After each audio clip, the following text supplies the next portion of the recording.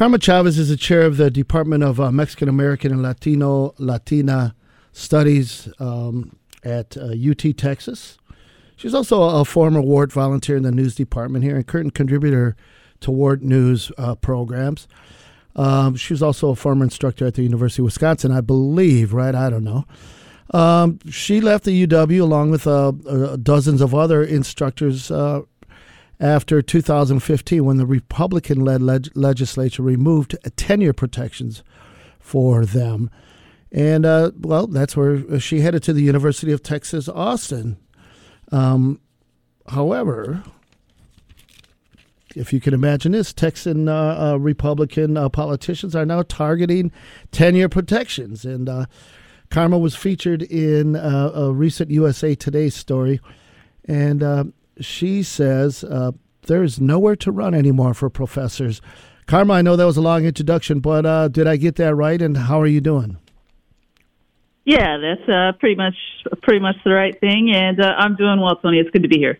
Yeah, no, you said, I guess you kind of praised Wisconsin in this article. You're just like, hey, if they can come after the University of Wisconsin, they can come after anywhere, and they are coming after anywhere and everywhere it looks.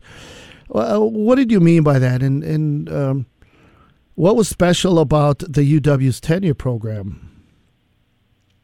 So, I absolutely meant that as partial praise for the University of Wisconsin system historically, which was well known to have the strongest tenure protections in the country prior to 2015 because it was enshrined in a very powerful way in state law, but Republican legislators and Scott Walker took it out of state law and put it into the hands of the Board of Regents 2015, 2016, and really watered down the meaning of tenure and opened up pathways for tenured faculty to be able to be fired. Now, what were some of those pathways? Because I do know that people, you said they didn't joke, but they would say, hey, once you got tenure here at the UW, you were set. It was quite a process. It wasn't easy to get tenure here either. People had to publish. People had to be very active. In their field of study also. So, we heard about that. But one of the things that also struck me is a lot of the instructors were critical of the UW administration at the time because they said they really didn't put up much of a fight. What's up with that?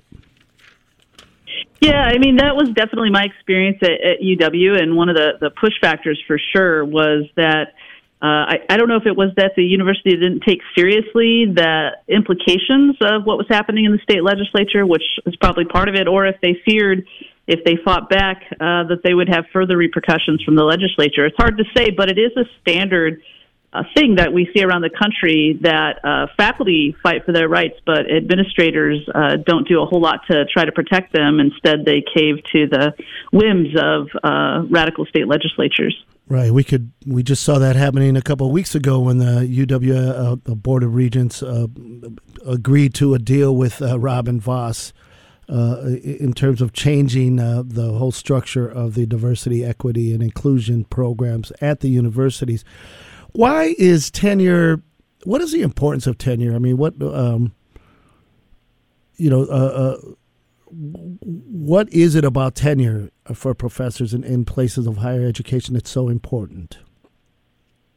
So first of all, it should be stated that tenure is both a great privilege and it's a very hard thing to obtain. And so only about 25% of university instructors around the country are actually tenured, which has gone down over the years. It used to be much higher than that.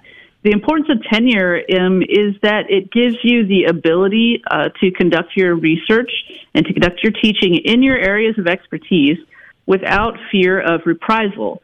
And so to use the Wisconsin language, it gives you the opportunity to sift and winnow wherever the data is taking you without worrying that if your findings are unpopular with someone who happens to be in power, that you could lose your job as a result of that. So it really preserves the ability for the research enterprise to be objective and to be untainted by politics. Mm-hmm. What's the importance for students to have a place of higher education with tenured professors? So tenure, primarily we think about it in terms of research, at least someone like me, I do, but it also has to do with classroom instruction. And so the importance there is it means that teachers can engage their students in controversial topics related to their areas of expertise in ways that they, again, don't have to worry about politics in the classroom, in the sense they don't have to worry about a legislator or an elected official trying to dictate what they can teach. And this is important because if students don't have access to a wide array of information, including information that they're not comfortable with, they're not going to develop those critical thinking and social literacy skills that they need in order to participate in what's left of this democracy. Mm-hmm. Now, in this article, it was a couple days ago in the USA Today, and as a matter of fact, you're featured on the cover of the national publication. It also mentions that a professor at Texas A&M was suspended recently for criticizing the Texas lieutenant governor in a lecture. How does that tie into what's going on here? So one of the things that's scary about that particular situation, if I'm remembering it correctly, is here is actually a non-tenured faculty member in a course related to mental health, I believe, and she made a comment about how ridiculous the lieutenant governor's perspectives were on the issue. And a student in the class reported her to some officials, and then this gets back to the lieutenant governor's office, and he sort of throws a fit, which he's known to do. And rather than the university saying, we protect your right to say things, even if they're unpopular, or even a slap on the hand, maybe you shouldn't have said that, just leave that out of the classroom. She was immediately suspended. And what's scary about this is, one, that you can be suspended for something that's relatively minor, but two, we're in an environment in Texas and many other places around the country where a single student can lodge a complaint, whether it's grounded in truth or not, and that can throw a faculty member into a whole slew of proceedings, including, being suspended. Now, one of the things that was highlighted in this article is that what's happening is we're getting a lot of quality professors and instructors who are, well, they're looking for other jobs. They're looking to leave, either at University of Wisconsin or University of Texas, which are two of the, I guess we could say, the biggest research universities in the country. Yeah, so is that what you're seeing? And then what does that do, though, for the whole quality of education at those institutions? Well, I think one of the things you saw in Wisconsin after 2016 was you did see a big, outpour of faculty who left for other institutions. Those numbers there, I think, cited in the article. So there was a significant number of faculty leaving, and there was also a huge cost to the university to retain faculty who had external offers, way more than it was in a typical year. So the other thing you saw is that Wisconsin actually dropped in a lot of the rankings from a standard top 5 university to sometimes top 10 or top 15. And so, that was a big impact. We'll see what happens here in Texas. I suspect it may be similar. But times are very different now in 2024 than they were in 2015, 2016, meaning so many states have decided to target higher education to minimize protections around tenure and faculty academic freedom, as well as to try to dictate DEI programs and what can be taught in classrooms. But there's very few places for faculty to go where legislators aren't entertaining these kinds of policies in a very calculated attack on higher education. Right. I was going to mention a little what the tie-in was with all these DEI programs. But more importantly, how does this adversely affect the professors of color and other races and genders who are some of the newer professors a lot of these places? And, of course, they don't come in with tenure. So what are you seeing? Is this something that's are we seeing a lot of professors of color under attack? Yeah, so I think a couple things are important to note here. So one, the vast majority of the tenured professor at most universities is white. So about 75% of tenured faculty are white. But over the last 20, 25 years, we have seen an increase in faculty of color. And so a lot of the junior ranks, as you mentioned, look a lot different. They're a lot more colorful. And I don't think that it's necessarily a surprise that these attacks have come as the professoriate is changing. And it does put people at risk because a lot of faculty of color might be more apt to study things relevant to their communities, and those are the particular kinds of things that are being targeted, whether it's critical race theory or teaching on trans issues, stuff related to sexual violence and abortion. You're more likely to see people from marginalized backgrounds studying these issues, and those are the issues that are being targeted. So there is a bigger risk, I think, for those faculty who already are in very small numbers at most universities. Mm-hmm. Now, you speaking out about this in the USA Today article and even on today's show here, are you putting yourself at risk for even talking about this? Is this something that you have to worry about? Yes, absolutely. I think even as a tenured faculty member, there's no doubt that there are risks involved. And last year, Texas minimized the meaning of tenure at Texas public institutions to include more ways for there to be pathways for being removed from your position. One of those is reputational harm to the institution. So it is possible that my administration could see my speaking out as reputational harm, in which case they could come after me. I'm hoping they won't do that because I don't think I'm saying anything that's untrue. Right. All right. Karma Chavez is the chair of the Department of Mexican American and Latino Studies. Of course, she's a former WORT volunteer here. Also, Eli has a question. Go ahead, Eli.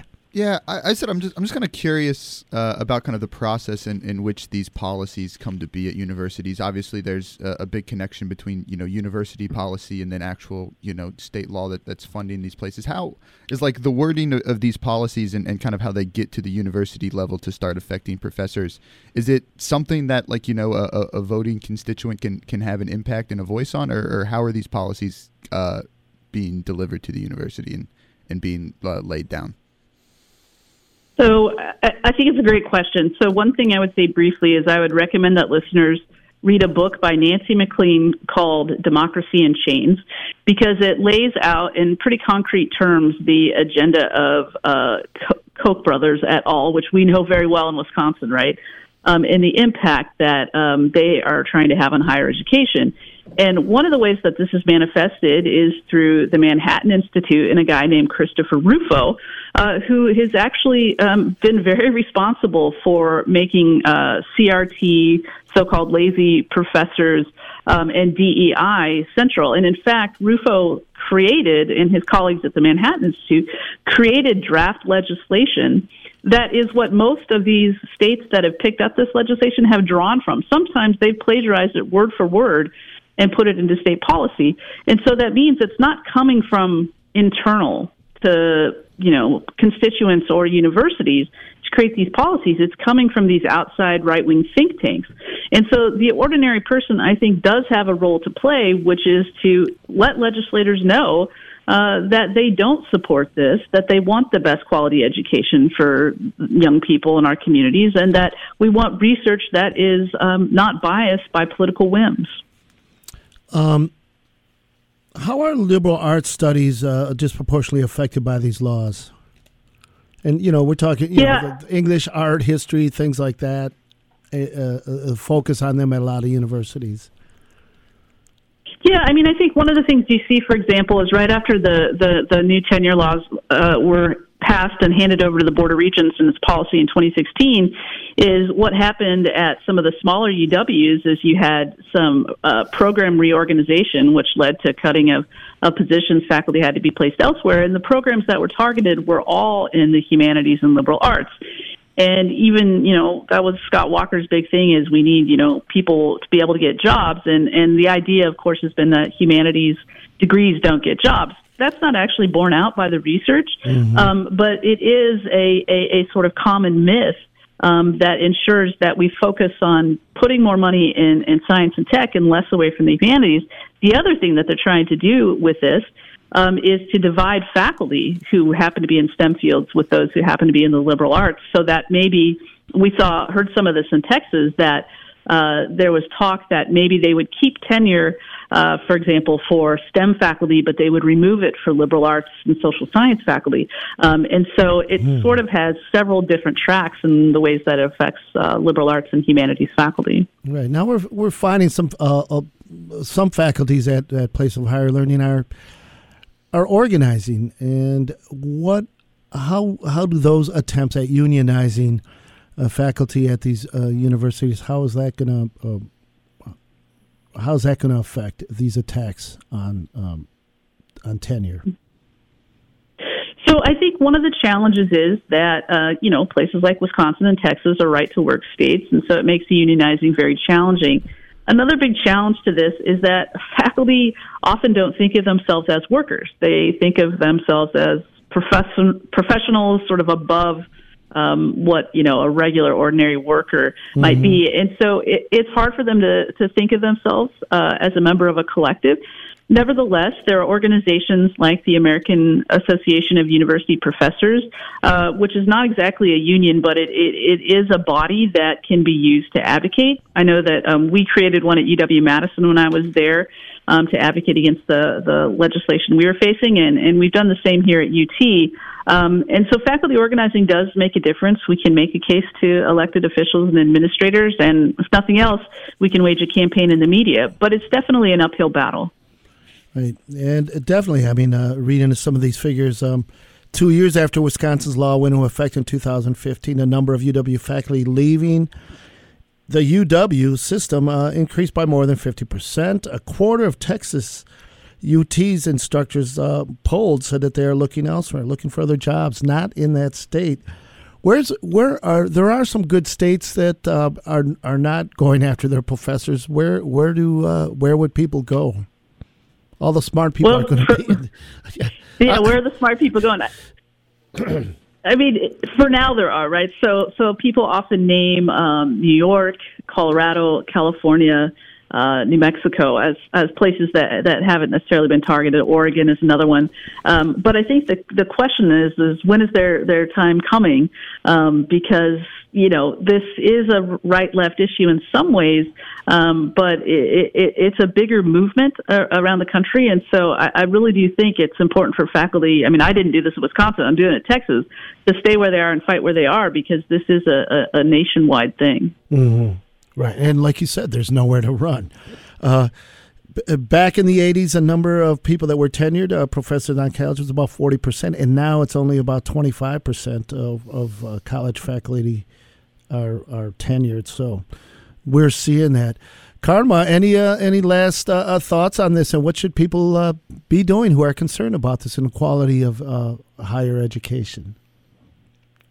I think for the ordinary person who may not be directly connected to a university, it's important to realize that it does matter to you, because a university in your community and your state is a huge generator of economic growth and jobs. And it's also necessary in this polarized political time we live in. We need an educated citizenry. And without strong universities where professors can teach the things that they want to teach, even if they're controversial, we're going to raise a generation of students who simply don't have the ability to think for themselves, and that's very, very dangerous. And we can see some of the effects of that in our political realm right now. Thank you very much for saying that, Karma. Karma, thank you so much for being on the show this morning, especially at such a short notice.